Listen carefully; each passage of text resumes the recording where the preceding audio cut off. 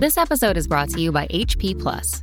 In a world full of smart devices, isn't it about time your printer got smart too? Now printing is smart with HP Plus, and the HP Smart app is how it all happens. You can print from your phone with just a tap, no matter where you are, even from your garage/home office/yoga studio. Huh, that is smart. HP Plus. Learn more about smart printing at hp.com/smart. This episode is brought to you by PayPal. These days, choices are everywhere. Like, for instance, the milk in your coffee. Would you like it from a cow? A nut? A tree? Everyone wants options. And now your customers have a new option in the way they pay with PayPal in person. Just generate your unique QR code in the PayPal app for them to scan and start accepting PayPal in person today. Learn more at paypal.com/us/getQRcode.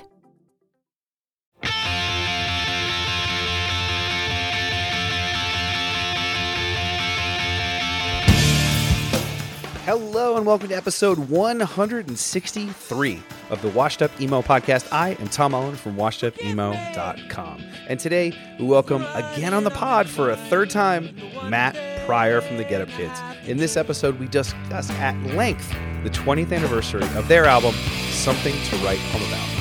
Matt and I discuss the making of the record. We go track by track on stories and lyrics behind the songs and the release of the record on Vagrant. We also dive into the aftermath after its release and the boom of emo that followed. We spend time reflecting on the album's lasting impact with fans and the band that continues to this day.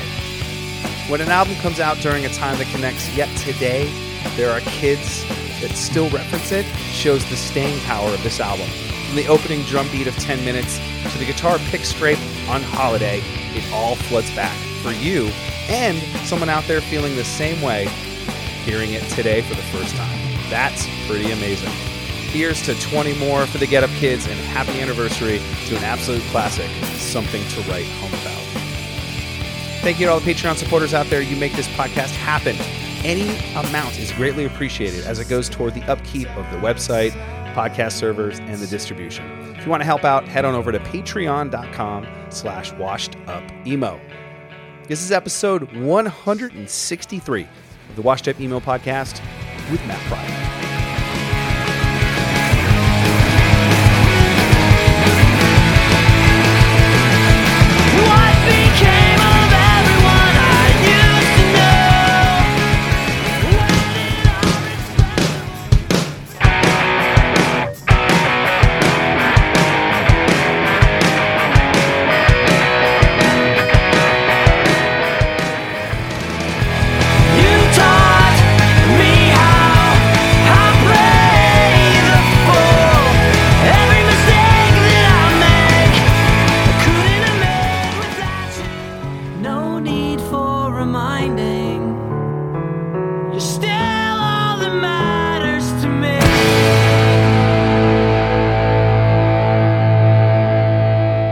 Let's go back to 1997 is when 4 Minute Mile comes out. And over the course, we basically went on tour. We did our first tour that summer with Braid. And at some point on that tour, we were just like, you know, we don't need to go back to school. School is always going to be there. Like, let's, try this out for a while. Holy shit. I mean, that was when you were like, let's fucking do this. Yeah, I mean, I have a really specific memory of driving, I believe, to this weird show we played in Rhode Island, where both us and it was a basement show, and we both bands set up completely, and we like traded songs back and forth in this guy's basement, and I just remember that, just kind of being like, well, yeah, let's, because everybody was going to go back to school. Jim was in art school, and I mean, I think Ryan had just graduated from high school, so he was going to start going to college, but it was just, let's see where this goes. Toured for like, a year and a half. We got to go to Europe for the first time. And then it was like, okay, we were, unhappy with the label we were on. And we wanted to, honestly, we wanted to like sign to a major, try and get on the radio and that kind of stuff. And it was like, and we started meeting with labels, and everybody that we talked to, ideally, I mean, not ideally, but at best, like the A&R guy would get it and would be way into it. And then the hires up at the label would be like, okay, here's nothing, because you're like a new band I've never heard of. And we're like, no, we do well. We've been touring for a bunch. Like we're not like this baby band. And, we talked to a ton of different labels. We talked to Geffen and we talked to Sub Pop at one point. We did that Sub Pop Singles Club single, but we could just never make anything stick. But we knew we wanted to get off a Doghouse because we were unhappy with that whole thing. And so, over the course of that sort of negotiation, we had already started working with Rich at Heart 8, who was one of the owners of Vagrant. And he was like, well, what if we just do we'll offer you guys a really good deal and you can have your own imprint. And because it was kind of an unheard of thing to go from an indie label to another indie label at the time. It was almost kind of insulting to Doghouse that we wanted to do that. But ultimately, I learned later, apparently, John Cohen Morgan got a loan from his parents or something. I didn't know anything about that story. Have you heard that thing about how? I remember asking when I worked there, I remember asking him about that and saying that, mortgaged a house to, fund it. Did you know that specifically at the time? Because that would have stressed me out if I thought this label is mortgaging. We didn't know about that specifically. We knew that they wanted to kind of take the label to the next level, and so they felt like they needed kind of a bigger indie band to kind of do that, to kind of kickstart that kind of machine.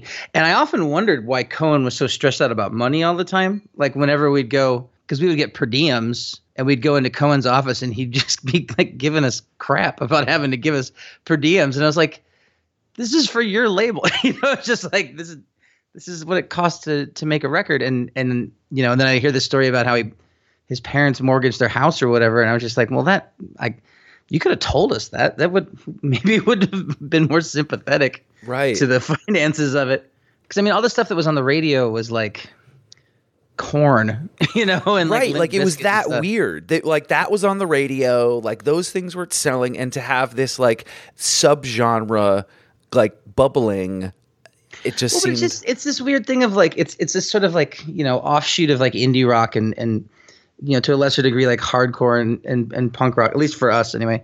And but it was just kind of this underground scene that was I don't know, it was just weird because it was just we're writing these we're writing pop songs, you know what I mean? We're not, this isn't really weird obtuse music. It's sort of you could, in our minds, this would work on the radio, right. But radio was only playing new metal. And so these A&R people would be oh, this is these guys are doing really well, and people are really excited, and they're selling a lot of merch and all this, and they're hardworking, and then trying to explain that to the suits, as it were, and just be So it was a slog, Merch was it too. Hey, we did that. You're right. That was totally a metric. They sold this much. They do this per head, at the venues, and this is how much they do. We didn't do the per head thing at the time, but it was just kind of at a festival in Detroit, we sold $1,000 worth of merch when we only had $5 T-shirts. You know what I mean? It's one of those things. It's just well, things seem to be going well. I don't know why you guys can't get it, but the kids are into it. Yeah, you're right. Switching that felt like betrayal, and then also to have your own imprint. It's almost like they were taking such a big swing for you guys by doing all that. They were taking as big a risk on us because we were taking on them. Right. You know what I mean? It was a symbiotic relationship in that regard, which is at least part of the reason why I think it worked, because it was we both had something to lose, if this didn't work out. Ultimately, it was we had every intention of signing to a major. And even after we signed with Vagrant, it was okay, we'll do one record with Vagrant, and then we'll be able to prove that we can get on Geffen or whatever it is. And it just it just happens that record that came out on Vagrant did really well. And it was just kind of well, let's just not, this ain't broke. So, let's not fix it. But yeah, it was an interesting time. And they were definitely, taking a chance on us. We didn't know how much of a chance at the time. And then that Red Letter Day EP was the finishing of the contract with Doghouse to then do that, correct? It was part of it. So we had to give them an EP, but a big chunk of money, and they still to this day have the vinyl rights for Something to Write Home About. It's been, so now we have to kind of keep going back hat in hand and be like, can we have some records, please? Yeah. And so, that's not the best. And I get in trouble for talking shit on Doghouse, but it is what it is. It was a difficult relationship.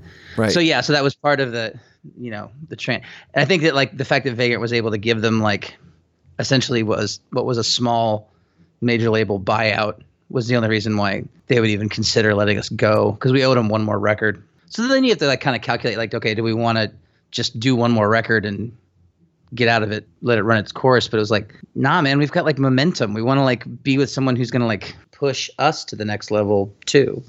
It didn't seem like forever. You know what I mean? Like it didn't seem like you were making an investment in your career. It was just kind of like you know what it's like to be 21. You don't really think about the next 10 years. You just think about the immediacy, and the immediate moment was just like, no, this is working. Let's do this. But yeah, it was like a good, I want to say 9 months to a year of like us trying to get a new record label and it just not working. And we talked to Mojo Records for a while, and they had a really great guy who understood us and got everything, but then like their president didn't get it. And same thing with Sub Pop. It was just like Sub Pop offered us less money than Doghouse had given us, and it was just like, well, come on, man, we can't go as prestigious as you guys are. We can't like go backwards, And through those 9 months or a year, were songs starting to form?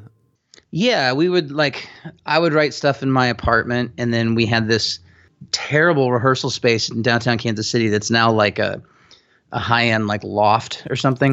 Of course. But it was like this like empty building that would rent out different like office spaces, and there was no bathroom. So it was like if you needed to go to the bathroom, you either had to, your three options were to either leave, to pee in a bottle, or to pee in the like drinking fountain. And I'm not saying that we ever did any of those disgusting things, but like it was pretty nasty. But it was we would practice almost every day and just hash stuff out. And that's where the majority of that stuff was written. And I remember actually, I kind of remember this. I got my bag stolen with the first like book of lyrics that I had written for the record. So I had to kind of remember, like what my, like where I had some of the lyrics I had to kind of rewrite because my lyrics got stolen. Wow. But it, so I don't know, maybe but the thing is like, so I'm diabetic and I had my insulin in there too. So I think someone stole my bag because it had needles in it. Wow. And I was just like, well, I hope you don't shoot that up because that'll just fucking straight up kill you. Like, yeah, I mean, that was around the time, like 1998 into 99, and we were writing a bunch, and, that's when James came into the picture, and we started practicing with him, and we just eventually, once the Vagrant thing got sorted out, because like then the idea was, like Robbie and I had talked about, okay, so if we're going to get a major label advance, we're going to start our own label and put out the Anniversary's first record because they were our friends, and it was just like, this is what we want to do with our, advance. And then, so when we didn't sign to a major label and we signed to Vagrant, we kind of backdoored our label idea into the deal with Vagrant. And so that's where Heroes and Villains came from, and that's our little imprint, which I don't even know if they still put that logo on those records anymore. I mean, they changed their logo, and then when they announced their press release, I loved their Vagrant press release. I talked about this with Rich when they announced that they were like rebranding and signing to BMG. Did you remember the press release at all? No, I don't remember. I think I was not paying attention by that point. It didn't list any of the bands from like that era. Like you guys weren't on it. Like it was like Vagrant's like history.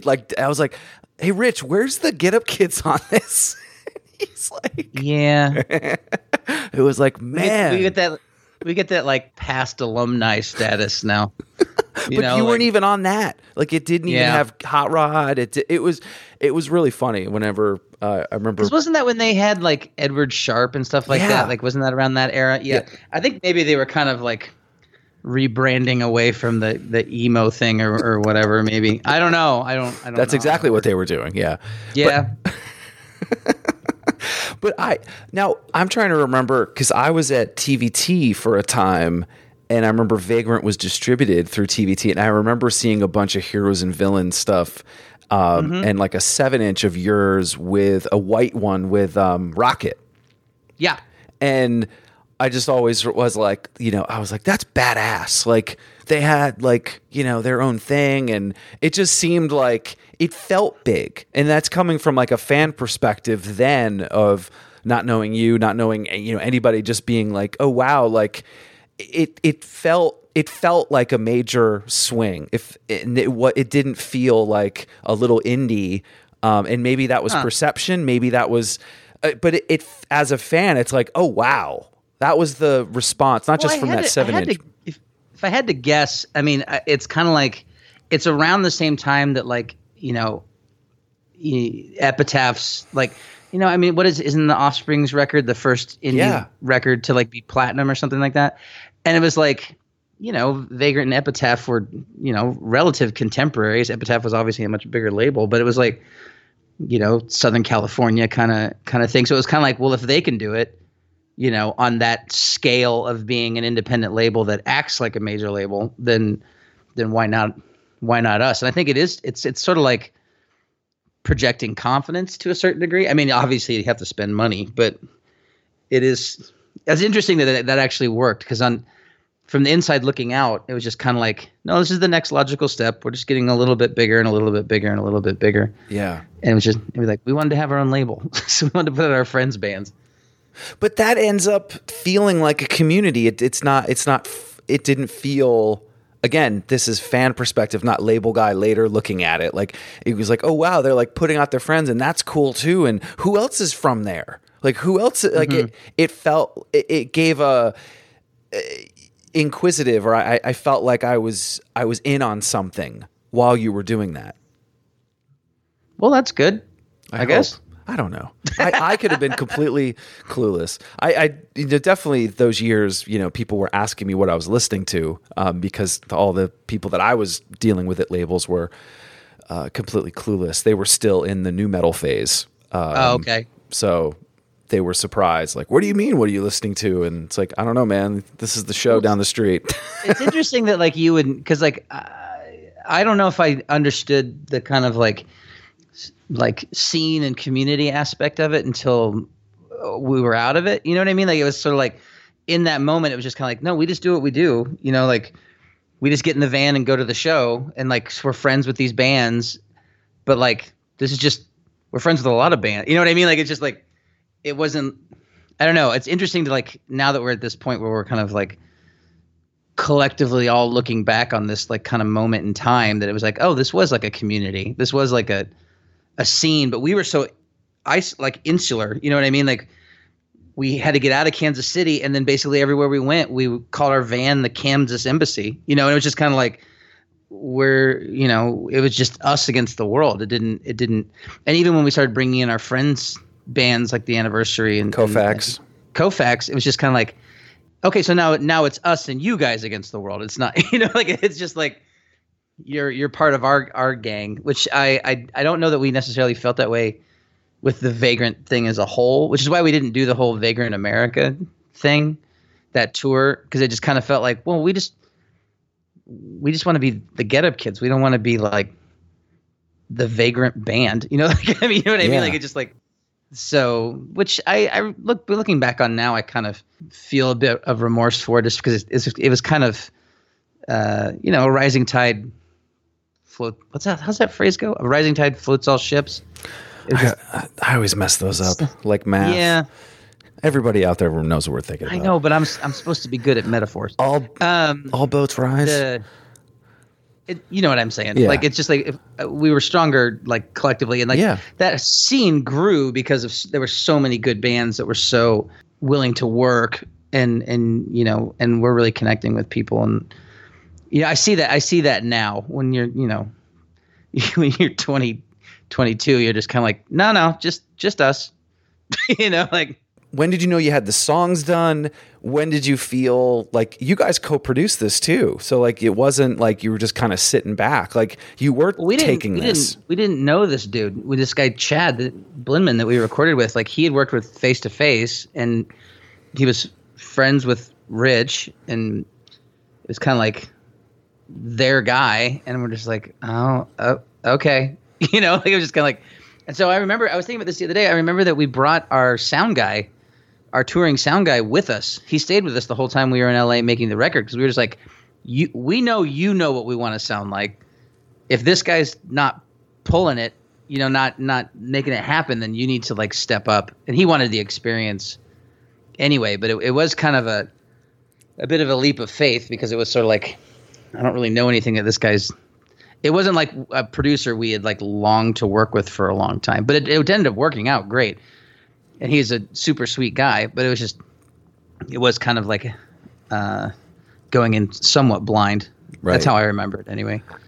And going to LA to record, like that wasn't your home. There were new things to experience. And well, we had this like the most like rock star experience followed by the most like not rock star experience of just like, okay, we're going to send a tour bus to come pick you guys up to bring you to LA. And we're like, it's our first time on a tour bus. It's like, oh my God. And we're on this tour bus, and we drive all the way to LA, and then we get there, and then we crashed at our friend Kevin's house for 6 weeks, like sleeping on the floor, sleeping on couches.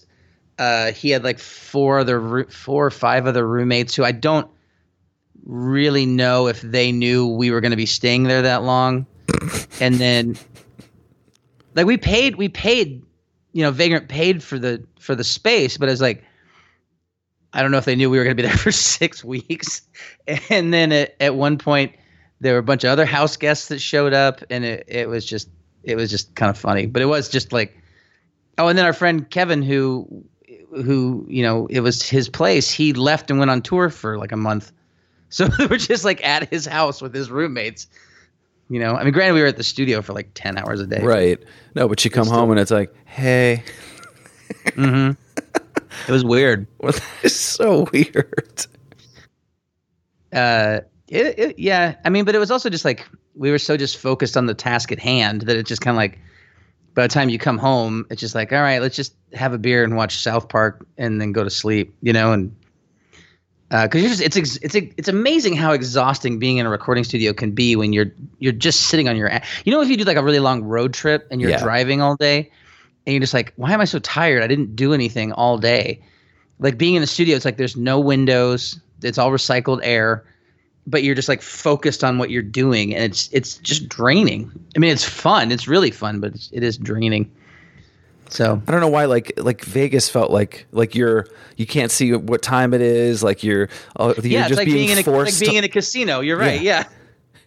You're like forced to like do something. You're compelled to just spend money. Yeah. So you're saying making a record's like having a gambling addiction is basically what you're saying. Yes. All right, cool. Cool. Just figure that out. You know, again, it's like if it is certain songs, if it was Action in Action, or, you know, if it was like I'll Catch You, was there like times where you're like, oh, these are really like, I mean, I know you guys are like, these are our next songs, these are great, but was there any other like feeling of like you said, this could be on the radio or this could be it during, or no? Was it still? What was it?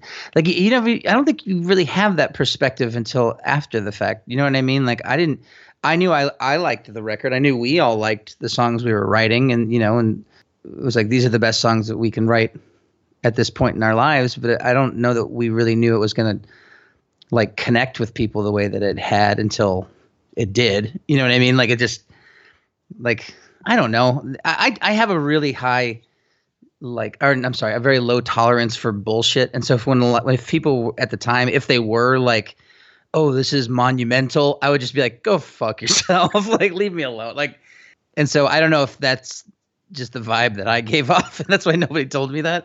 But I remember Ellis coming out, and he heard it, and he was like, "It's really good." And I was like, "Well, that's high praise from you," and just like playing it for people, and it was just like, "Yeah, this sounds like the next." Then it felt like we got it right. Like it felt like 4 Minute Mile is very much like a very like first. It had so many handicaps to it. We were young. We did it in 2 days.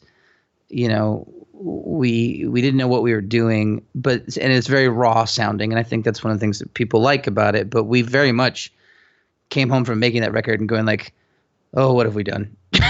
Like we didn't, it was just kind of like, well, this isn't what we really wanted it to sound like. And then when we made something at home about it, it was like, no, we're going to stay here until we get the fucking thing right.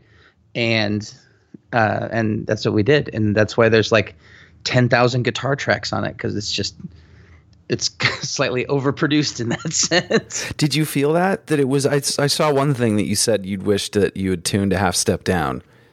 That's just because I'm old and I have to scream all the time now. Then you were fine with it. You didn't realize. Oh, yeah. I didn't know how else to sing. I just knew that it was just – and that's a joke. I know that it's like – actually, I think if we tuned a half step down, no one would notice. But I think the endless amount of shit that my bandmates would give me for even bringing something like that up wouldn't be worth it. But also, too, I feel like, this, the anticipation, again, for this record and having that pressure, did you feel that in the studio? Like, this is, again, I guess you weren't feeling that. It was like, no. I want fucking big guitars. Yeah. And what were some of the records that you mentioned, like, to them? Like, were certain ones at the time that they could have a reference point? With the guitars, it was the Foo Fighters' second record. Is it Color and Shape? Color and Shape, yeah. Yeah. And it was like, okay, so like these guitars are massive. And I think we read somewhere that it was like 15 guitar tracks layered on each other. I'm like, okay, we got to do that. We're going to do that. Other than that, it was mostly like, we really liked Pinkerton as everyone in our age group did, and it was just like, but I just remember like that's the Foo Fighters thing is very much where the whole, what our friend Eddie calls on the intro to Holiday, the one pick slide to rule them all. Cause and then someone was like, yeah, it's a double pick slide. And I was just like, is that weird? And they're like, yeah, no one does that. And I was just like, oh, we thought it sounded cool. Like, it's like, well, what's cooler than one pick slide? 2 pick slides. Right. And then also just like from touring and knowing that like the fast songs, the more rockin' songs go over really well live, but then also wanting to have, balance to it. I keep forgetting that record has slow songs on it other than Catch You, because Long Good Night needs to get thrown in the set more. It's just a long ass song. Well, it takes up a lot of space, but yeah, I really like especially the bridge of that song. I like quite a bit. But Twinkle, there's some Twinkle riffs in there. Twinkle riffs. Nice. Matt, it is funny. Whenever I open my mouth and I like explain something, I'm just like, I was like, I've been thinking this for 20 years, but has Matt? And usually, like I said, I've been calling them twinkle riffs, and you're just like, I don't even know what you're talking about. What's a twinkle riff? There's like the 3-note, like 3 or 4 note, like repeating arpeggio. Like it sounds like Twinkle Twinkle. Like it just sounds. All right. I think of everything from a rhythm guitar perspective. So a lot of those auxiliary things that like Jim and James would add on that are kind of like what they're Would like. You just block that out? To a certain degree. I mean, just because to me, it's just the stuff that I am good at is like the foundational kind of stuff, like the like the arrangement, and then the melody and the lyrics, and then like all the other auxiliary stuff. Even, and I don't mean to diminish everything else, because it's the reason that it all works. But it's like I don't think about the rhythm section stuff. I know that like those guys have that on lockdown, and what I mean, just like, and I don't, And, even when we made the last record, it's just like, okay, this is like big empty space here. Think Jim, of something. this is going to be a guitar solo, so you better fucking make something good. But yeah, so like whenever all the kind of like the like little counter melodies and stuff that are on guitar and keys, especially like because I also when we play the songs live, I don't usually hear those in my mix because I'm really just trying to hear myself sing to make sure I hit the notes right. Do you have any favorite lyric lines? I mean, there's the ones that's like we're loyal like brothers. I think is a good line, even though it does sound like a hardcore song. Mm-hmm. Like it sounds like a straight edge anthem kind of. I mean, I'll catch you. It's like that's a very like personal song that like seems to have connected with people, and so like I don't know. I think it's a good way to express trusting your significant other. You know what I mean? Like it just. What was the other? The one I don't like is in Close to Home, and this was even something they made fun of me for in the studio when we were making the record. How's it going Close to Home? Like. Yeah, I'm aware that you should be scared. Maybe learn from our mistakes. It's something about what is that? God damn it! Now I gotta go through the whole story. Well, in my head. It's funny. We can totally look it up. I mean, that's why we have editing.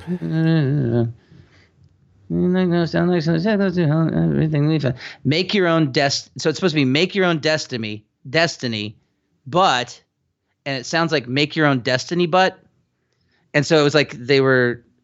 Like the way it's phrased. And so like there was a sign on the studio door that said, make your own destiny, but BUTT. And I was just like, fuck you guys.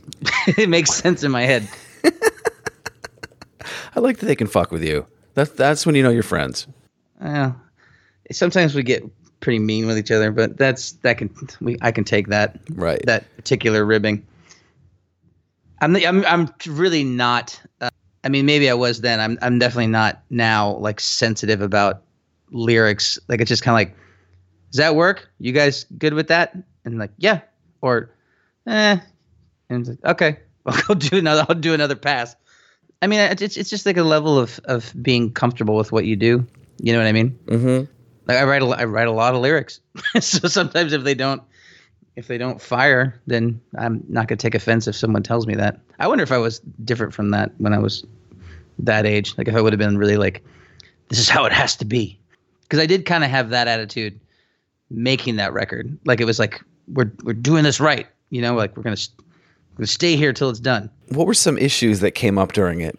I don't remember us having any like major speed bumps. I remember we had to like hang a curtain up in the vocal booth to do the vocals, and just because it's awkward when there's like 6 people watching you sing. I mean, not like at a concert, it's not awkward. Well, I mean, it is, but you get used to it. But just like people watching you record is kind of strange. But no, I think for the most part we were pretty focused. I remember kind of having debates a lot about what songs to cut because we had too many songs, and then like. We were going to do that punk 80s record, and we did the New Order song, and James was singing it, and we're just kind of like, I don't know, this doesn't sound like us. So then we just did the Cure song, like just on a whim. Like I was like, this might work, and it turned out to be like one of the cooler covers we'd ever done, and it was just. But yeah, I don't really remember. I mean, we fought a lot, but we fight all the time, still. But yeah, it was pretty. We were pretty on the same page about stuff. I think. Yeah. So again, sometimes like I don't know, fighting sometimes gets through passive aggressiveness very quickly, or any argument or disputes. Like if you kind of like fight about it and you figure it out and then you move on. We're not really passive aggressive. We're just like straight up aggressive with each other and mean. There's nothing passive about it. Like between everybody. So everybody's like that. Yeah, for better or for worse. Yeah. Who is like the mediator? Is there anybody that you need to go to get to somebody, or is it all direct connections? Is it just 5-way like fuck you, fuck you? Yeah, it's pretty even. Maybe that's why it works. It's some kind of dysfunctional Voltron. I don't know. Like it's just sort of it's a bunch of type A personalities that are all coming together, and just that's, only the best ideas survive because they, and that's not entirely true. That's where the kind of like we're loyal like brothers thing kind of makes sense to me. I mean, even though the popes are literal brothers, it's just like we fight like that, and something about it works. And then, I hope it's not because we fight that it works, like that seems unsustainable, but it's definitely always been there. Jim spit on me on stage one time. Wow. God, that was a pretty big argument. I want to play a Jim song. You want to play a Matt song? I don't even remember. It doesn't. I'm sure it was really important. I'm sure it was. Yeah, I'm sure it was so important. I thought it'd be fun to go through the track listing and mention something that maybe people wouldn't know, or a little fact, or like a note that somebody could go listen for. Holiday, you mentioned sort of the pick slide.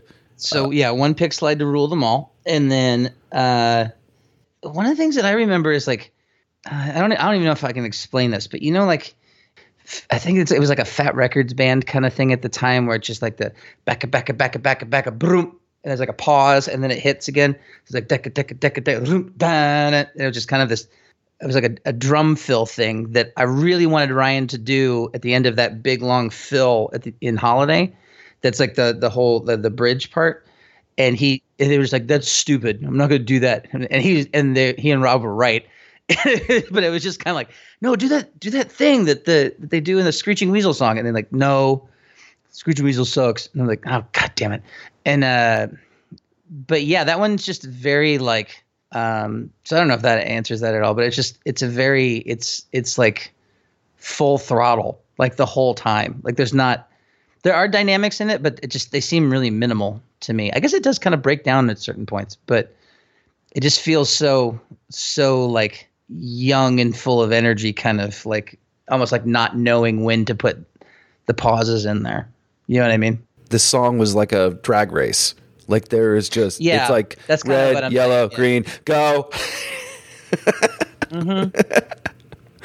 Like as the opener on the record, as this like statement, like it just. Once you put that big ass pick slide at the front of it, it doesn't fit anywhere else.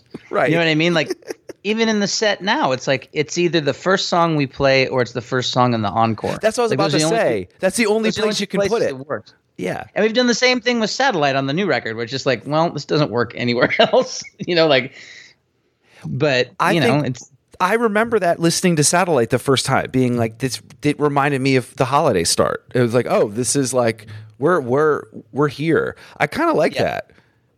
It's a good way to start. It definitely sets the tone, of what you're getting into. And I mean, in the song, the lyrics are kind of obtuse, I think. Like it's very like teen. I mean, I think I was 20, 21, but it is very like kind of teen angsty. Like I'm mad at a friend of mine because he moved away. You know what I mean? It's just like, it's such a like, I don't know. Like I listen to like, that kind of like, it's that sort of like emo trope that all the songs are about like girls.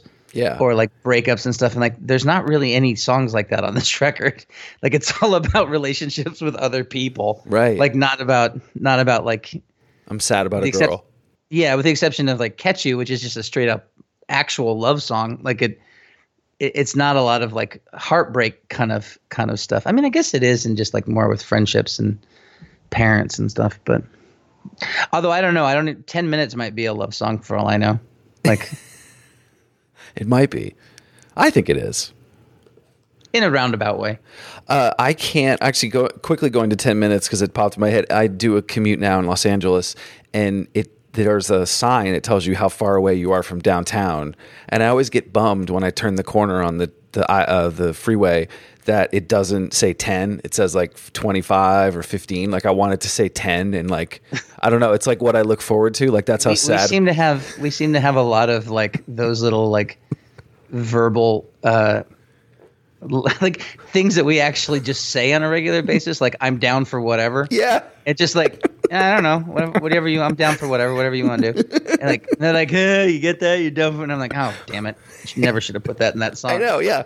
And anytime it's 10 minutes from downtown. Anytime anybody sees anything that says 10 minutes, it's just or like some really clever. Someone who works at the club is like, hey guys, 5 minutes to stage time. It's 5 minutes too far. It's just like, all right.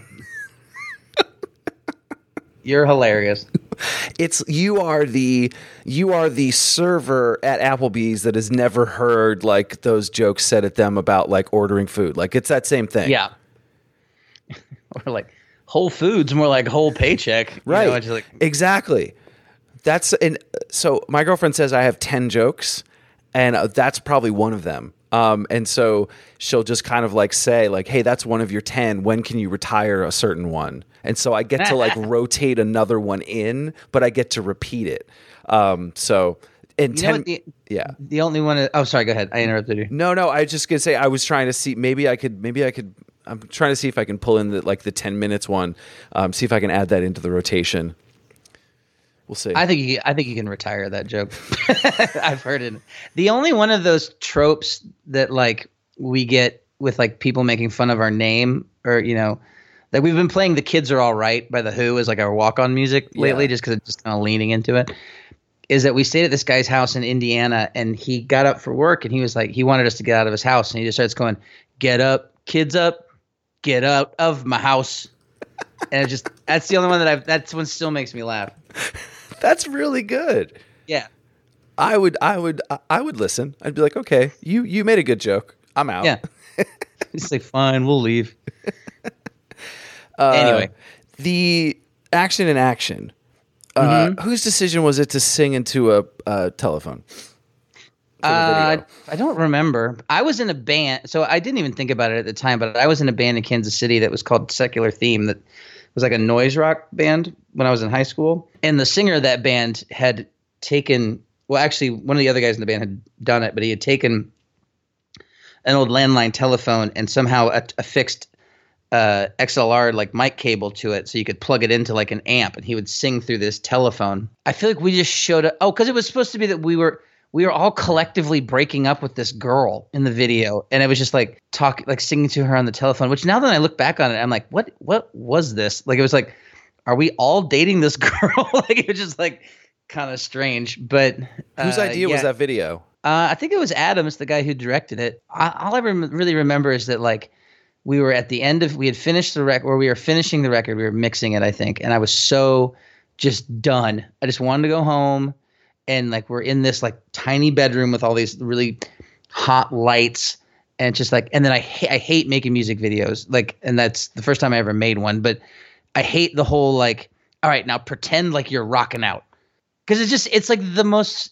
I'm not an actor, you know what I mean? Like, it's just like I'd rather you just get live footage from a show where I can actually be into it. But yeah, I just remember it was really, really hot. And then I also remember that Jason Schwartzman lived across the street from where we filmed it. And at one point he like wandered over and was like, what's going on here? And I was like, hey, I know who you are. Did he know who you guys were? Oh, no. No one knew who we were. Was that Rushmore era? Yeah. So that was 99. Oh, so that was him at his peak. I'm joking. So Action in Action is like, it's kind of a nonsense song, because it's sort of like random things that I was thinking about at the time. And we had these two friends from Louisville. You might know. Do you know who Mark Brickey is? He was the singer of that band, the Enkindles. Yes, of course. Yeah. So he and his friend. So he would go by Snake at the time. He was called the David Lee Roth of punk, of like hardcore, because he was just like a wild, totally straight edge guy, but like just completely wild. And he had a cohort, this guy Chris Holland. And so at one point they got tattoos that each had banners that said action on them, because they were action in action. Like that was their like their 2-man gang. You know what I mean? And so it's just like, this is this kind of like nonsensical song that doesn't really have like it's kind of just a long meandering thought. It's just like, so we don't really have to call it anything that makes any sense. You know what I mean? So just like, let's name it after Snake and Chris. And then he's like, now everybody thinks that I got this fucking tattoo because of your song. And I'm like, well, no, the song's called that because of your tattoo. That is so great. I love knowing that now. It's like two got action and action. That's great. Yeah, it's like Cagney and Lacey or something, or Holmes and Watson. Like it's because they would just get into the weirdest, wildest shit. But I can't even think of what it would be. I just anybody who remembers Bricky from that era just either loves him or hates him because he was just such a goofball. Wow. And then it's anything else from the video? Like I always thought videos then were kind of ridiculous because there wasn't many outlets. Like you kind of had one swing with MTV2 or one of those like weird music video shows. Much music in Canada would show stuff. And Fuse. I mean, I don't. Yeah, Fuse. Actually, Fuse wasn't there yet. That was later. Yeah. But it was just kind of like, I don't know. At the time, it was like you make a record, you make a video, and it was like there were so many like hungry young filmmakers, and especially in like the LA area, who were making like punk rock, music videos. A lot of the videos from that era look a lot alike. I think the only reason ours looks any different is because it's got a telephone in it. But it is sort of like band plays and rocking out in confined space while some other mayhem ensues, and it's just kind of, which is most music video. I mean, it was at the time. It's an all right. It's a fine video. Adam's a really good director. He did some other stuff with us later down the line. He's a talented filmmaker. Does anybody have that video anymore? Because the videos online are complete garbage. I think I have a VHS copy of it, like the like final edit that they sent to us. I think I have it on VHS. And then I think I have when we appeared on 120 Minutes, I have that on VHS too. Like my mom taped it and saved it for me. Valentine, slow jam, got a nice build up. Anything thoughts on that song? I think of it as being a ballad, but it really does kind of build up at the end of it. And then that was the first time we tried kind of doing the like really layered vocal harmonies and like call and response and like vocal, because it's like, I don't know, 6 vocal tracks by the end of that song going at once. And what we used to call the Matt and James choir that we did a couple times like on Out of Reach and stuff, where it's just like we just kept adding harmonies to stuff to kind of make it sound like a more of a choral effect. It's kind of one of those lines that is really corny, but when you sing it, it doesn't seem as corny. You know what I mean? Like if you just like say, "Will you be my Valentine?" It's kind of Charlie Brownish, but for some reason, like no one seems to notice that when you sing it. For me, that song represents like a break in the set list. It's because it's kind of a breather because I don't have to scream it. But it does get pretty intense towards the end of it. That's how I feel like it starts this like, right, you think it's going to be this slow song ballad and just has this really beautiful build. And I think that's what's kind of, I don't know. Well, and I think when we were doing like the track sequencing, it's kind of like, all right, we came out with these 2 big rock numbers like right off the bat, and like we need to like everybody needs a chance to like catch your breath, and it doesn't have to be like a 180, but it does have to like if we're gonna, you want it to be like a journey, you know what I mean? Like you don't want it to be like just all at once. And I feel like Red Letter Day is that sort of back up. Mm-hmm. Well, Red Letter Day was one of 2 songs that were on that EP that were supposed to be on the record. The other one's Forgive and Forget, which we ended up not putting on the record. But it's on like the international version of it. Because remember when that was a thing, when like for Japan, you have to have 2 extra songs. And then for Europe, you have to have 2 extra different songs than you had in Japan. Germany, same thing. Yeah. Yeah. It was very annoying for collectors. Yeah, I can imagine. But yeah, so that's what Forgive and Forget ended up being. Because if you look at the Red Letter Day EP, it says that the songs Red Letter Day and Forgive and Forget are from the next album. Right. Which I don't think we had a name for it yet. But then and then it was like, do we have to put it on the record if we put that on the EP that it's going to be on the record? And it's like, nah. Anything about that song?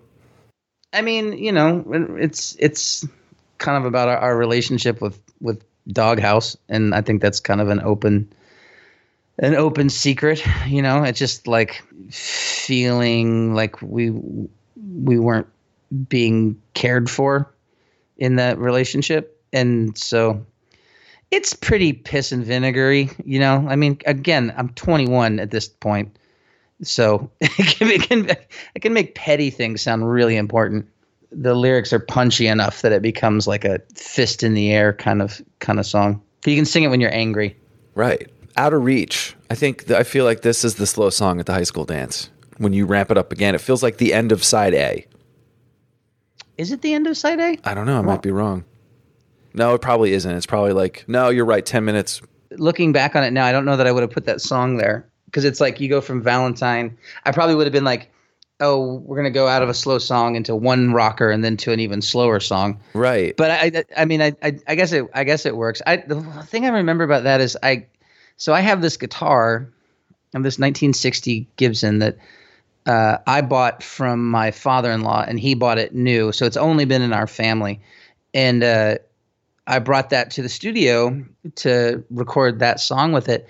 And this guy, Dale, who was I don't know exactly, he was sort of like the assistant, I guess. I'm sure he had a more meaningful title than that. But he was like, no, your acoustic guitar strings are too new. No, you want to have newer strings on a guitar because otherwise they sound old. And he's like, yeah, but for a song like this, you want it to sound old. Like you want it to sound like an old blues guitar. And so he went home and got his acoustic guitar that he said he hadn't changed the strings on it in like 15 years or something like that. And that's what I ended up playing on the record. Wow. But he was right, because it kind of sounds more like rickety and jankety, for lack of a better term. And then also we got to do again with the kind of like the choral like harmonies and the call and response and the that, like, you know, we really milk live now whenever we play that song. Try and get. I like it when the crowd does it too soon and you give them shit. That's always fun. Well, it's one of those things that you know, it's one of those like songwriting tricks. Like you don't want it. You got to wait for it, man. Ed Rose used to say it can't be Christmas every day.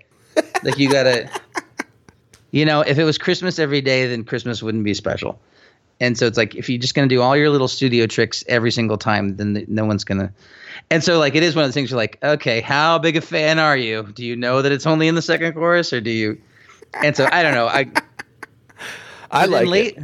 Lately, Jim's been like the hype man for that song, and he'll come on stage and he'll be like, all right, Atlanta, I know you're not going to let Fort Lauderdale sing louder than you, are you? And boo. It's like total like, you know, P.T. Barnum kind of like pandering to the audience of like trying to get them. And then they're always like, fuck that. And they like sing it really, really loud.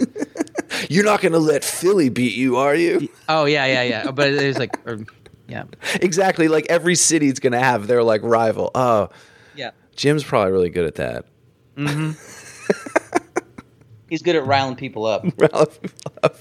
Including you. Yeah. That's a whole nother story. Right. That's another podcast. 10 minutes. How excited are you to play it again? I actually love playing 10 minutes because it means the show's over. All right, everybody. Thank you so much, Fort Lauderdale. You've been great. You know what I think? I think live, I think people forget that song until we start. Like as soon as they hear the drum beat, they're like, "Oh shit, yeah, I love this song." Like,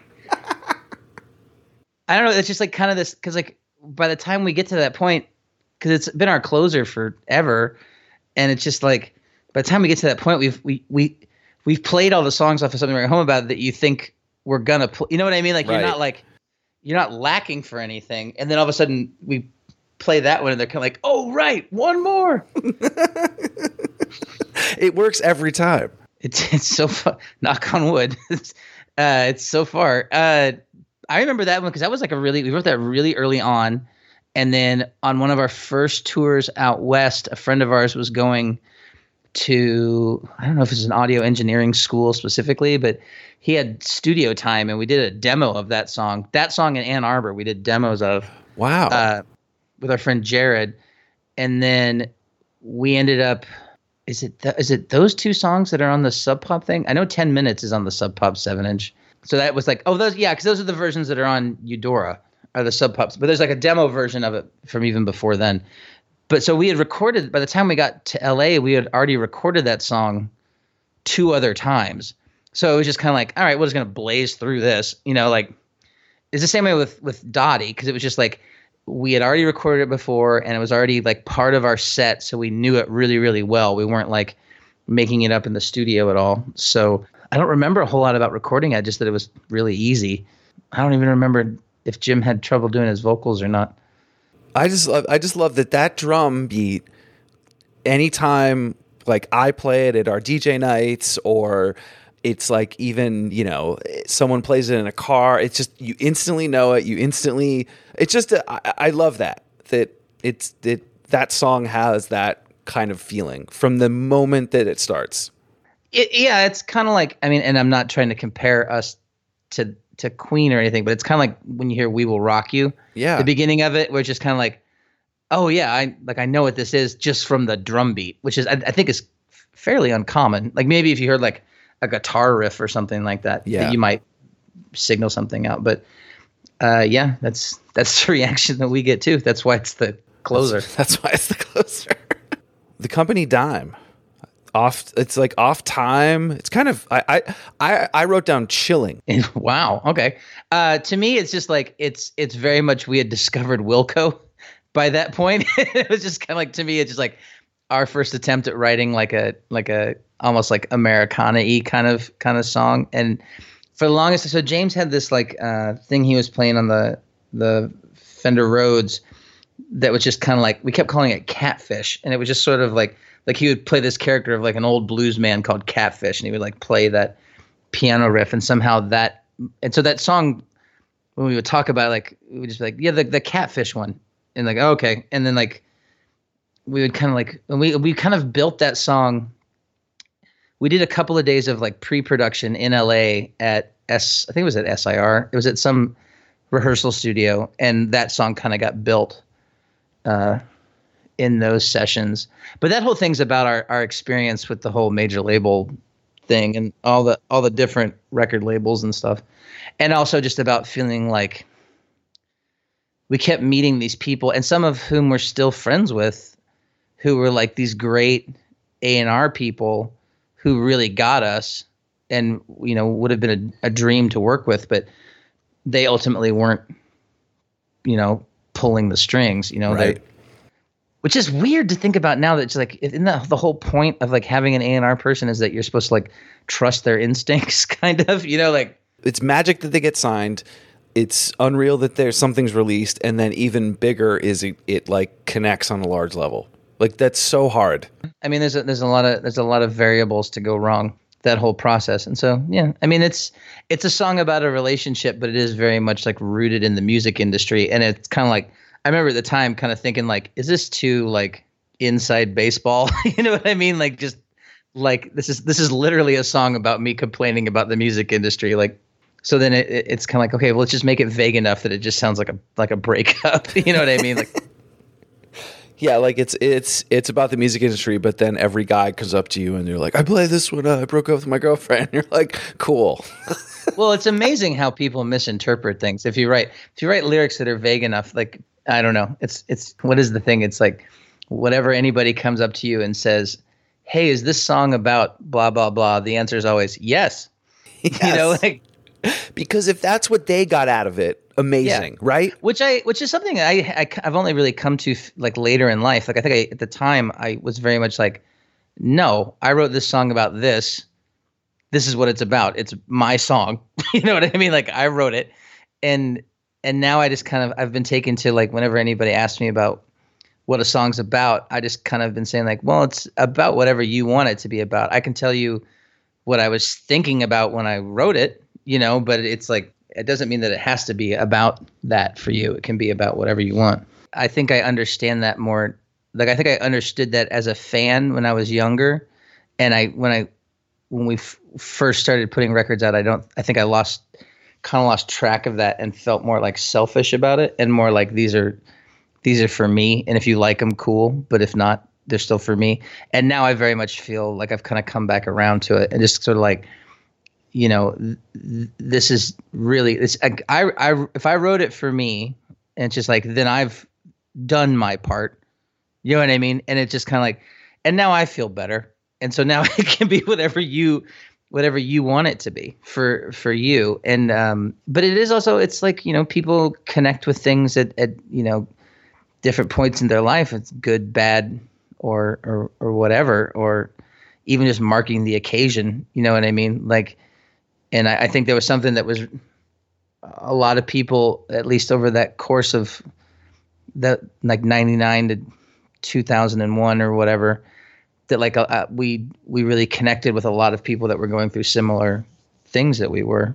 And it's still, I mean, it's crazy that it's like my daughter's friends like that record. You know what I mean? Like they're like, we played a show and they're like, well, you didn't play Holiday tonight. And I'm like, it was a free show. I don't want to play Holiday. I mean, that's when it's like it gets to that other generation. It passes the, I don't know. There's only so many records do that, Matt. Well, yeah, I guess so. I don't know. It's something that I'm kind of more aware of now. I mean, I don't know. At the time, it's just kind of like, I don't know. Maybe this is just for us and our friends, and then the next generation's like, I mean, but also we've been called, no offense to your brand, but we've been called emo for 25 years, and it was never like a positive thing until fairly recently. You know what I mean? Like, it's just like, so it's just sort of like, well, maybe we're just going to be called the, that time when rock and roll was wimpy. You know what I mean? Like, it's like yacht rock or something like that. You know what I mean? I mean, we talked about this. I never thought it was like a wimpy thing, and that was always weird. That's my baggage from like kind of high school era of like, it was, I always tell people like, it was always, at the time it was always preceded with like fucking emo kids, like it was irritating, trying to make headway in like a really like hyper masculine, like hardcore and punk rock scene. And it's just kind of like, yeah, we're just these nerds with glasses. We really like Weezer, and we really.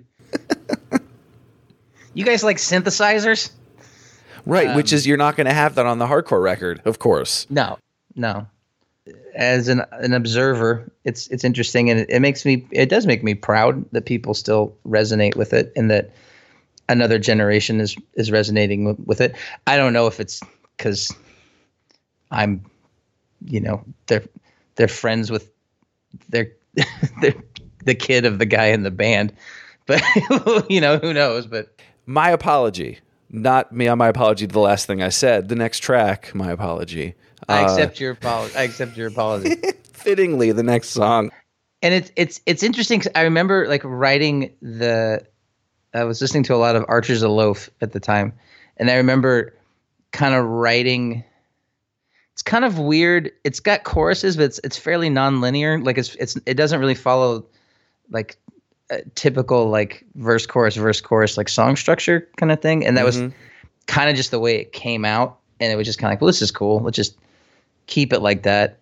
But it was just this idea of like I'd had a couple of songs that were specifically about people that I was either, angry at or hurt by or something like that. And I always tried to, make them vague enough that they wouldn't figure it out, that the song was about them. Mm-hmm. And a couple of times they did. And so it's kind of this like self-reflection on like, yeah, I'm sorry about that. And then like, this is kind of part of my job that I like write. It's like a one-sided argument. You know what I mean? Like if you and I are having an argument and I write a song about what a dick you are, it's like you don't really have a whole lot of ways to retaliate or to respond to that. You know what I mean? So it's kind of like this kind of acknowledgement of like, no, I'm sorry. Like I shouldn't do that. Right. Or I should be better about making it vague so you can't figure it out. Talked about I'm a Loner Dottie, a Rebel. That one was quick. Yeah, I mean, we had already recorded it. And the version we did with Ed at at Red House, what would become Black Lodge, it's got this like, we kept calling it the 311 snare drum. So it's like that really like high pitched like a lot of piccolo ska snare. Yeah, like it's kind of like a piccolo snare. It's not, but it's kind of like that. Or like the helmet snare drum, where it's just like. And so they had it so tight. Stanier, I was just thinking about John Stanier today because of the new Battles record, but his snare would be so tight. Well, he would break like 3 of them a night. I didn't know that. The story that I heard is that he would tighten his snare drum head with his drum key and then take his drum sticks and put them around the drum key to get more leverage to further tighten. Like he's like, wow. And that we saw Helmet in, oh geez, what year would that have been? Like 96 or whenever. Which record? I'm a stupid fan of theirs. I mean, it was probably like the end of the Meantime, like before Betty. Oh, so let's see. Oh, so that definitely like 95, we were all 96. hanging out, so like 94, 95, yeah. But it was Helmet, the Jesus Lizard, and Therapy. Remember that band Therapy? Of course, Irish with band? the question mark at the end. Yeah. Yeah. I'm sorry, Therapy. And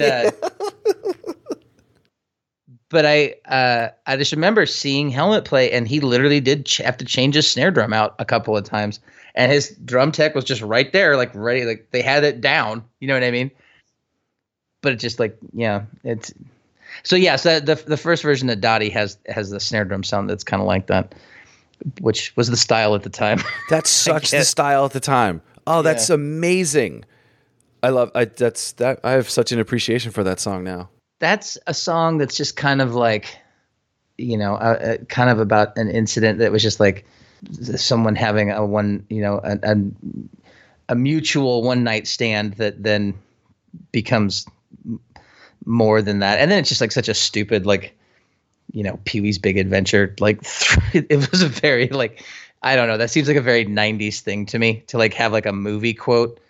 I mean, no offense to Max, but like say anything. Yeah. You know what I mean? Like, that was, I don't know. I don't know if that's just like a teenager 20 something thing to do, but I mean, remember every hardcore record had like a horror movie intro. Yeah. Or like sample, like, like, it was weird to see Jawbreaker again and have them actually still do those like, the samples that are on like Bivouac and stuff. It was just like Hemingway or Kerouac like reading a book or something, like some weird like, well, this is obtuse. Like it's just, but it's what we did back then, Tom. It's what we did back then. I feel like that would have been a better name for the podcast. It's what we did back then? Yes. Because every story could have started like that. I always like something that Grandpa Simpson would say was he was one time in The Simpsons when he was like, and I was wearing an onion on my belt, which was the style at the time. And I've always just been like, it was the style at the time to have a piccolo snare sound. It was the style at the time. All right. Mm-hmm. All right. That's going to be used now from now on. Not a piccolo snare, but that phrase. The Long Goodnight. We talked about that a little bit, didn't we? Yeah, I mean that's just it's a kind of dark, brooding. I mean, I guess it's a ballad in that it's slow, but it's another one that we kind of built in LA at the like rehearsal space in the studio, and it's got that kind of like really long-winded, loud bridge part in it, which is a very, very Deweese kind of thing. He would always write these like long pieces that would have like, I think it's like a circle of 5 different notes. Like it's just like slight. I mean, he was coming from Coalesce, so everything was like slightly a little bit weirder, and then it kind of ends with this big kind of screamy thing at the end of it, which I don't know. How would that happen? Like if you had that, like the basis of that song, or you or Jim, and then he would come in, how would like something like that, which really is a huge part of the song, be able to fit and then also work around what you had done? How would that happen? It would probably be something, I mean, for that one in particular, it was probably something like, I think I had a chorus melody, And then like the slow songs are always the hardest ones to write because they're fairly boring to play. You know what I mean? Like it's just like you have to really find some way to make it interesting. And so I think we kind of like had this like kind of groove going or whatever. And then this like the chorus I thought was strong. And then it was like, okay, it needs like a bridge. It needs some sort of like transition. And I could just, I mean, I can't literally remember it, but I could totally see him just like, he'll just kind of like, wait, what about this? What about this? And like, nah, nah, nah. And then be like, what are you doing? And like, and he's just like, well, this and that, and then go here, and then go here. And we would try it. And then it was like, to me, that part of that song sounds like Mineral kind of, where it's just like a lot of like building and building and building and building and building. You know, it isn't really our style necessarily, but it seemed to work in that regard. But yeah, it would just kind of be like, he would just like kind of try something. And I mean, that's how anything that we do, it's all, you know, there's no bad ideas in brainstorming kind of thing. And sometimes it would just be like, no. But you know when it fits, right? Even if it was a weird thing, you can just, did you guys feel it? Like, I know you would, but would there be a moment where you didn't think it would and you would play it a few more times and then be like, oh, wait, this does? Well, yeah, especially at that time because it was kind of like something that was a little bit like left of center a little, you know what I mean? Like it was, you know, it's not a weird time signature, but it is a kind of, it's not straight like A, B, C, D, like it's got more going on in it. And then it also has that kind of like cool, like building piano part in it. And then, so then it's a matter of, I remember we were recording that, like getting cause the drums are very like rudimentary, like, you know, paradiddles and stuff like that. Like real, like because Ryan's doing, so it's like a polyrhythm, right? So it's like, so the band's doing 1, 2, 3, 4, 1, 2, 3, 4, but then Ryan's doing 1, 2, 3, 1, 2, 3, 1, 2, 3, 1, 2, 3, 1, 2, 3, 1, 2, 3. And so it does this, you know, you meet on 12, right? Because that's where 3 and 4 meet. And so it was kind of a tricky, it was a new concept for us. And it was very much, I think, coming from James's like background in a more like mathy kind of thing, which, you know, is not how we necessarily learned how to write songs. There's no polyrhythms in the sweater song. No, there's not. Let's see. Close to Home. It felt, when I first heard it, felt like 4 Minute Mile. Oh, really? Like, I feel like it was like this, not a leftover, but it just seemed like it had like a piece of it somehow. No, Tom, you're completely wrong, you idiot. It's fine. No, that's fine. I think it's a bit like riffier than that. Like like maybe in the verses it's a bit 4 Minute Miley, but like the chorus has this very like like almost like a chunky like hardcore like dun and but yeah, that's someone like, so we always had this like kind of weird complicated relationship with Kansas City, love letter / warning to our hometown, like of just like you know, we had to like leave here to like make something of ourselves. You know, we had to leave this place, and it can be really insular and like really like small town, like in a lot of ways. And so, yeah, I don't know. And then just like kind of like talking to like younger bands, like what, I don't know if I was talking about like we should learn from other people's mistakes or if they should learn from our mistakes, but it's kind of the same thing. But then at the end of it, it's got this sort of like self-referential, well, maybe I'm wrong about all this. Like I'm making these kind of like kind of proclamations about stuff. But then at the end of it, it's kind of like, maybe we had all you figured absolutely wrong. You know, like, and so it's kind of like, I don't know. I sometimes when I listen to the lyrics on a couple of the songs on this record, I'm just like, you kind of like reversed your point of view at some point in the song. Interesting. As I was writing the lyrics, and like, I remember like sitting at this house that we were staying at and just kind of like really like laboring over stuff and just being like, yeah, but maybe I should include like the other perspective, you know, as well, as opposed to just this kind of one like unilateral thing, which I don't think I was cognizant of it at the time, but like looking back on it now, it does. There are a couple times when it's just like, I mean, my apology, the whole thing is admitting that I'm an asshole, you know, like It's literally called My Apology. At the time, as you're writing, you're like, my apology, like writing it out like aggressively, like insular. And then now you're like, oh, wait. The most important thing in the world. Yeah. That is one thing about having like teenagers now, is like, it's just like, man, I must have been unsufferable when I was that age. Because it's just like everything is so absolute. Like everything is so like, this is now. This is the thing. And this is like the most important thing. And I'm just kind of like, nah. Remember your parents would be like, I mean, it would be the most epic thing ever that you didn't get to do one thing on that Friday night. And it was almost like there wasn't a Saturday. Like, no, well, this is it. And now, right? What I tell people whenever anyone asks me if I have advice for younger bands or people starting off in the industry is that like, there's this sense of like, this is your one shot at various points in your career if you're going to try and make it as a musician, but it's not true. You know what I mean? Like it is, but it is that same feeling of like when you're a teenager and you're like, this moment now is everything. Oh, we're going to play for this one A&R guy at Brownies or something like that in New York. It's just like, oh, that sucked. We just ruined our whole career. It's like, no, just keep like nothing is that. It's there's life is full of a lot of opportunities like that.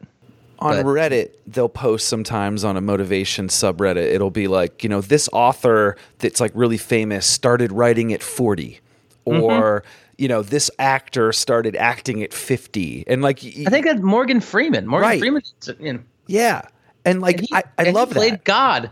Yeah. So you can be God later. Like what? I kind of like that. You're totally right. Like you don't need to those moments, but again, you're not. How do you explain that to a younger band when they're pushing? No, they everything? They have to figure it out for themselves. I mean, that's one thing that I have learned as a parent is like, you can try and steer them in the right direction, but you ultimately can't. You can lead a horse to water, but you can't make them drink. You know what I mean? Like it's just they really do have to figure it out for themselves. But so. I don't know how we got on that topic. That sounds like something positive on Reddit. Are you sure you were on the same Reddit? That was on like I think it was the Get Motivated. When I was on tour with Dan Andriano and my daughter was on tour with us, and I would make the damn Daniel joke to Dan, and from backstage I could hear Lily go, "Stale meme," and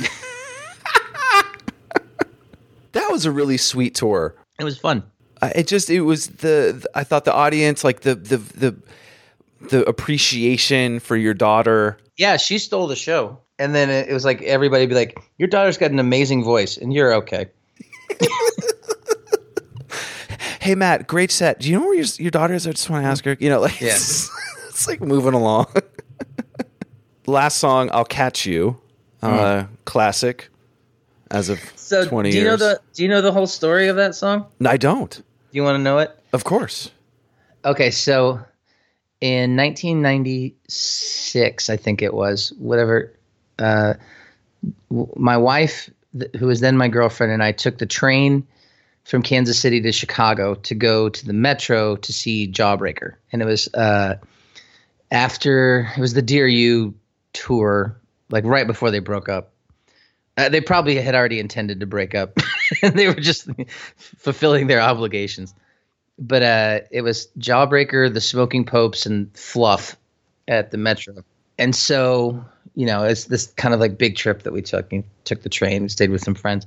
And then, so then a couple years later, I guess it would have been 97 or 98 when we were playing at Metro, and Get Up Kids were, and it was like we were headlining and it was sold out. And she was living in Boston. We would talk all the time. I could tell she wasn't telling me something. Like she had like a plan in mind. And we just got into this conversation. I'm just like, all right, you don't have to tell me what it is, but I just need to know that like you're not like breaking up with me or something like that. And she's like, no, I'll catch you. Don't worry about it.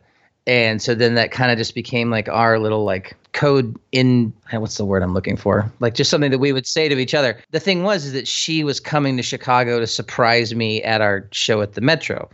And it was like everybody in the band knew about it and they were all in cahoots to like have this like secret thing of like, because that was where we had this like big, date that we had gone on, and now my band was getting to like play the same stage, and that was a really big deal. And so that's why there's a line in the song about remembering Jinx removing, which is about going to see Jawbreaker. And so that's really sweet. Yeah. I love the I think those little pet things that people say to each other, and I think the I'll catch you is really sweet, and that you remembered that, and now I'm sure people do it because of it. Every show someone tells me that was their first dance at their wedding or something like that, or they walk down the aisle to that or something. But I mean, it's an honest love song about me and my wife. So, it doesn't really get any more honest than that. You know what I mean? And so right. It's just relatable, I guess. I think it's worth mentioning the artwork, because that's sort of turned into something that is iconic. And when you see those two robots and, people obviously. Yeah. It's kind of our accidental logo. Right. It's kind of our like our Misfits skull or our Ramones crest. But honestly, that was like literally like both the name of the record, which Jim came up with the name. And it was just kind of like, as with most of our records, it was like, all right, unless we can think of something better than that, then we'll just use that. That's how we named almost every single one of our records.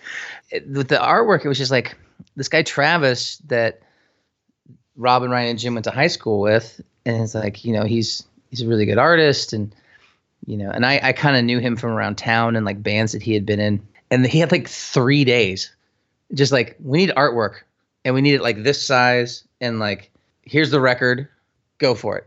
And that's what he came back with, was these two like lovebird robots. Wow. And I just remember at the time being kind of like, yeah, all right.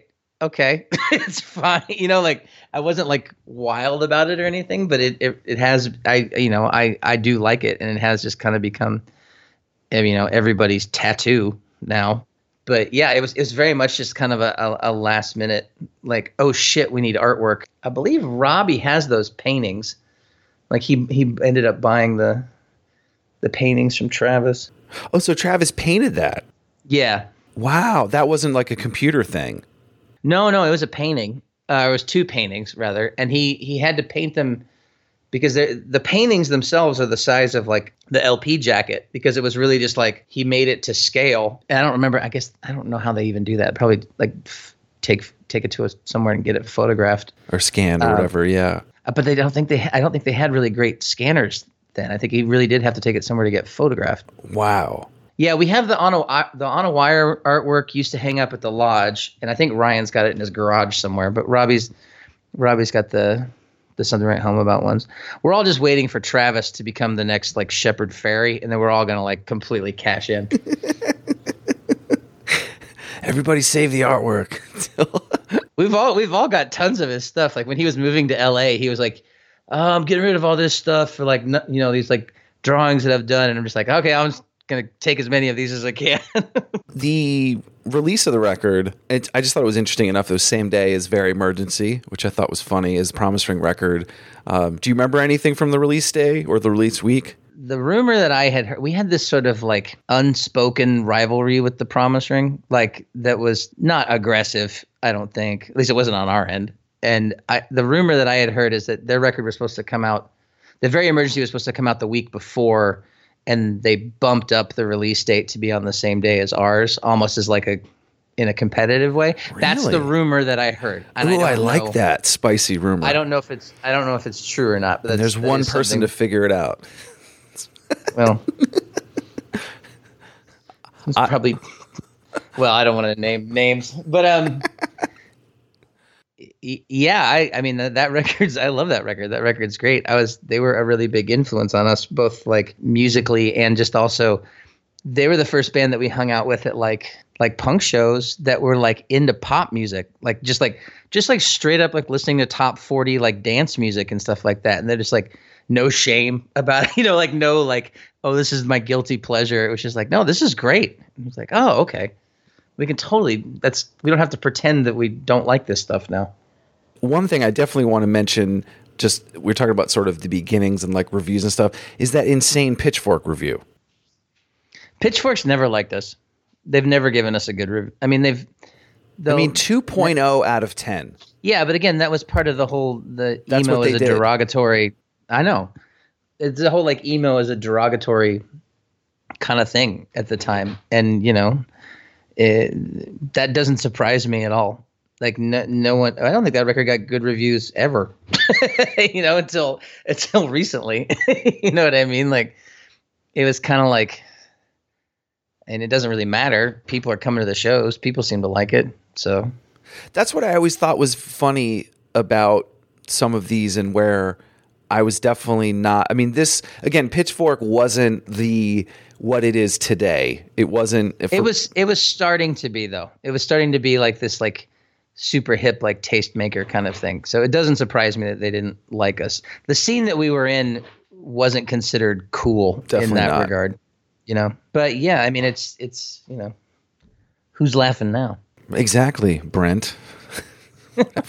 The other funny thing I thought was, definitely not funny, but just the record came out, the reaction, crowds, like, what do you remember from kind of that swing that we talked about at the beginning? Like, you probably saw the fruits of that pretty soon when people started hearing it. Well, I mean, for us, as an insider looking out, it all felt pretty gradual. Because I mean, we toured on that record for almost 3 years, and it was just like, the first tour that we did when that record came out, we drove up to CMJ,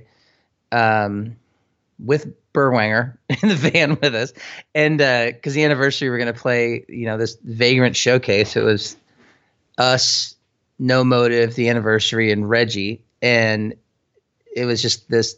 And then we started this tour that was like 72 days long, and it was so long because we wanted to take a tour bus, because we were just like, we want to, move up to a level of comfort. And the only way we can justify the expense of it is if we play 3 times as many shows as we usually did. So that was like the longest tour I think we've ever done. And that was a year, like that year we played like 250 shows that year from when that record came out. I definitely do remember, though, by the time the Weezer tour came around, or we opened for Green Day for a couple of weeks, or our first trip to Australia, it was just like, I was already just like, we were 2 years in almost. And it's just like, I don't know if I want to do this. And they're like, you can't turn down opening for Green Day. And I'm like, fine, you're right.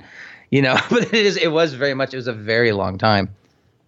But we were young, and we wanted it really bad, and people were responding really well. So How did that feel?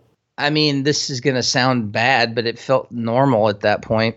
You know what I mean? Like, It was just sort of, I don't know that I really fully appreciated just how unique it was until later. You know what I mean? Because everything was happening so gradually for us. Like, it wasn't like we got a song on the radio and then all of a sudden our shows went from 100 people to 1,000 people. It was like, over the course of 3 years, they went from 100 people to 600 people. Like it wasn't, and it was like, and we were working really hard. We were on tour, 200 plus days a year.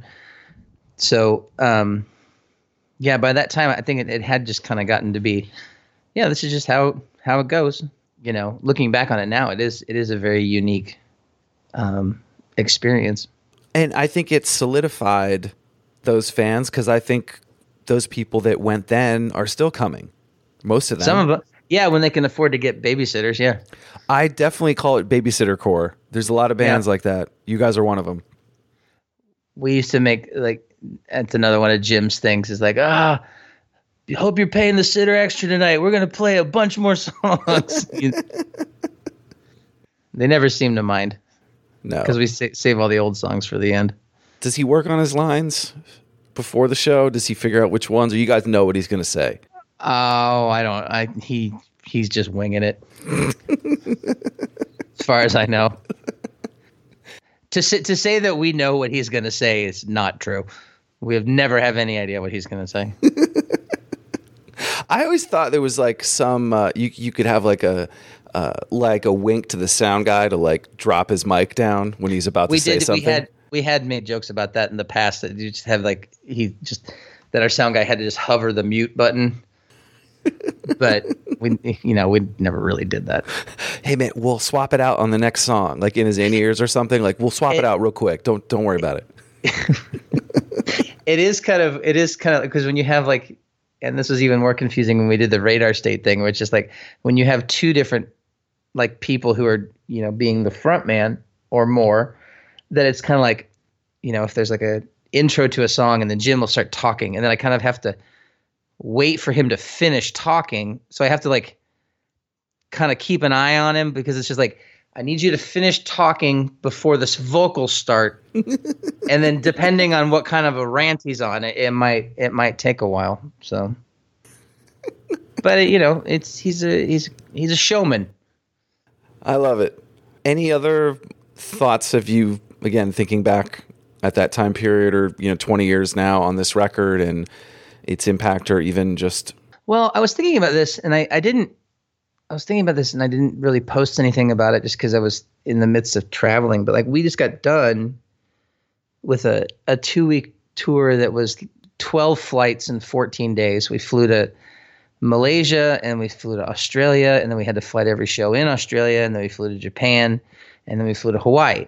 And it's just like, there is no way in hell. I mean, as tired as I am, as jet lagged as I am, and how kind of a brutal of a schedule that was, there's no way that any of us would ever be able to do anything like that if it hadn't been for this record. You know what I mean? Like 4 Minute Mile, we got to Europe, but it was just like, that was because of like the hardcore scene in, we're playing like youth hostels and stuff in Europe. But like this, because of Something to Write Home About, we've been able to go all over the world, like a lot.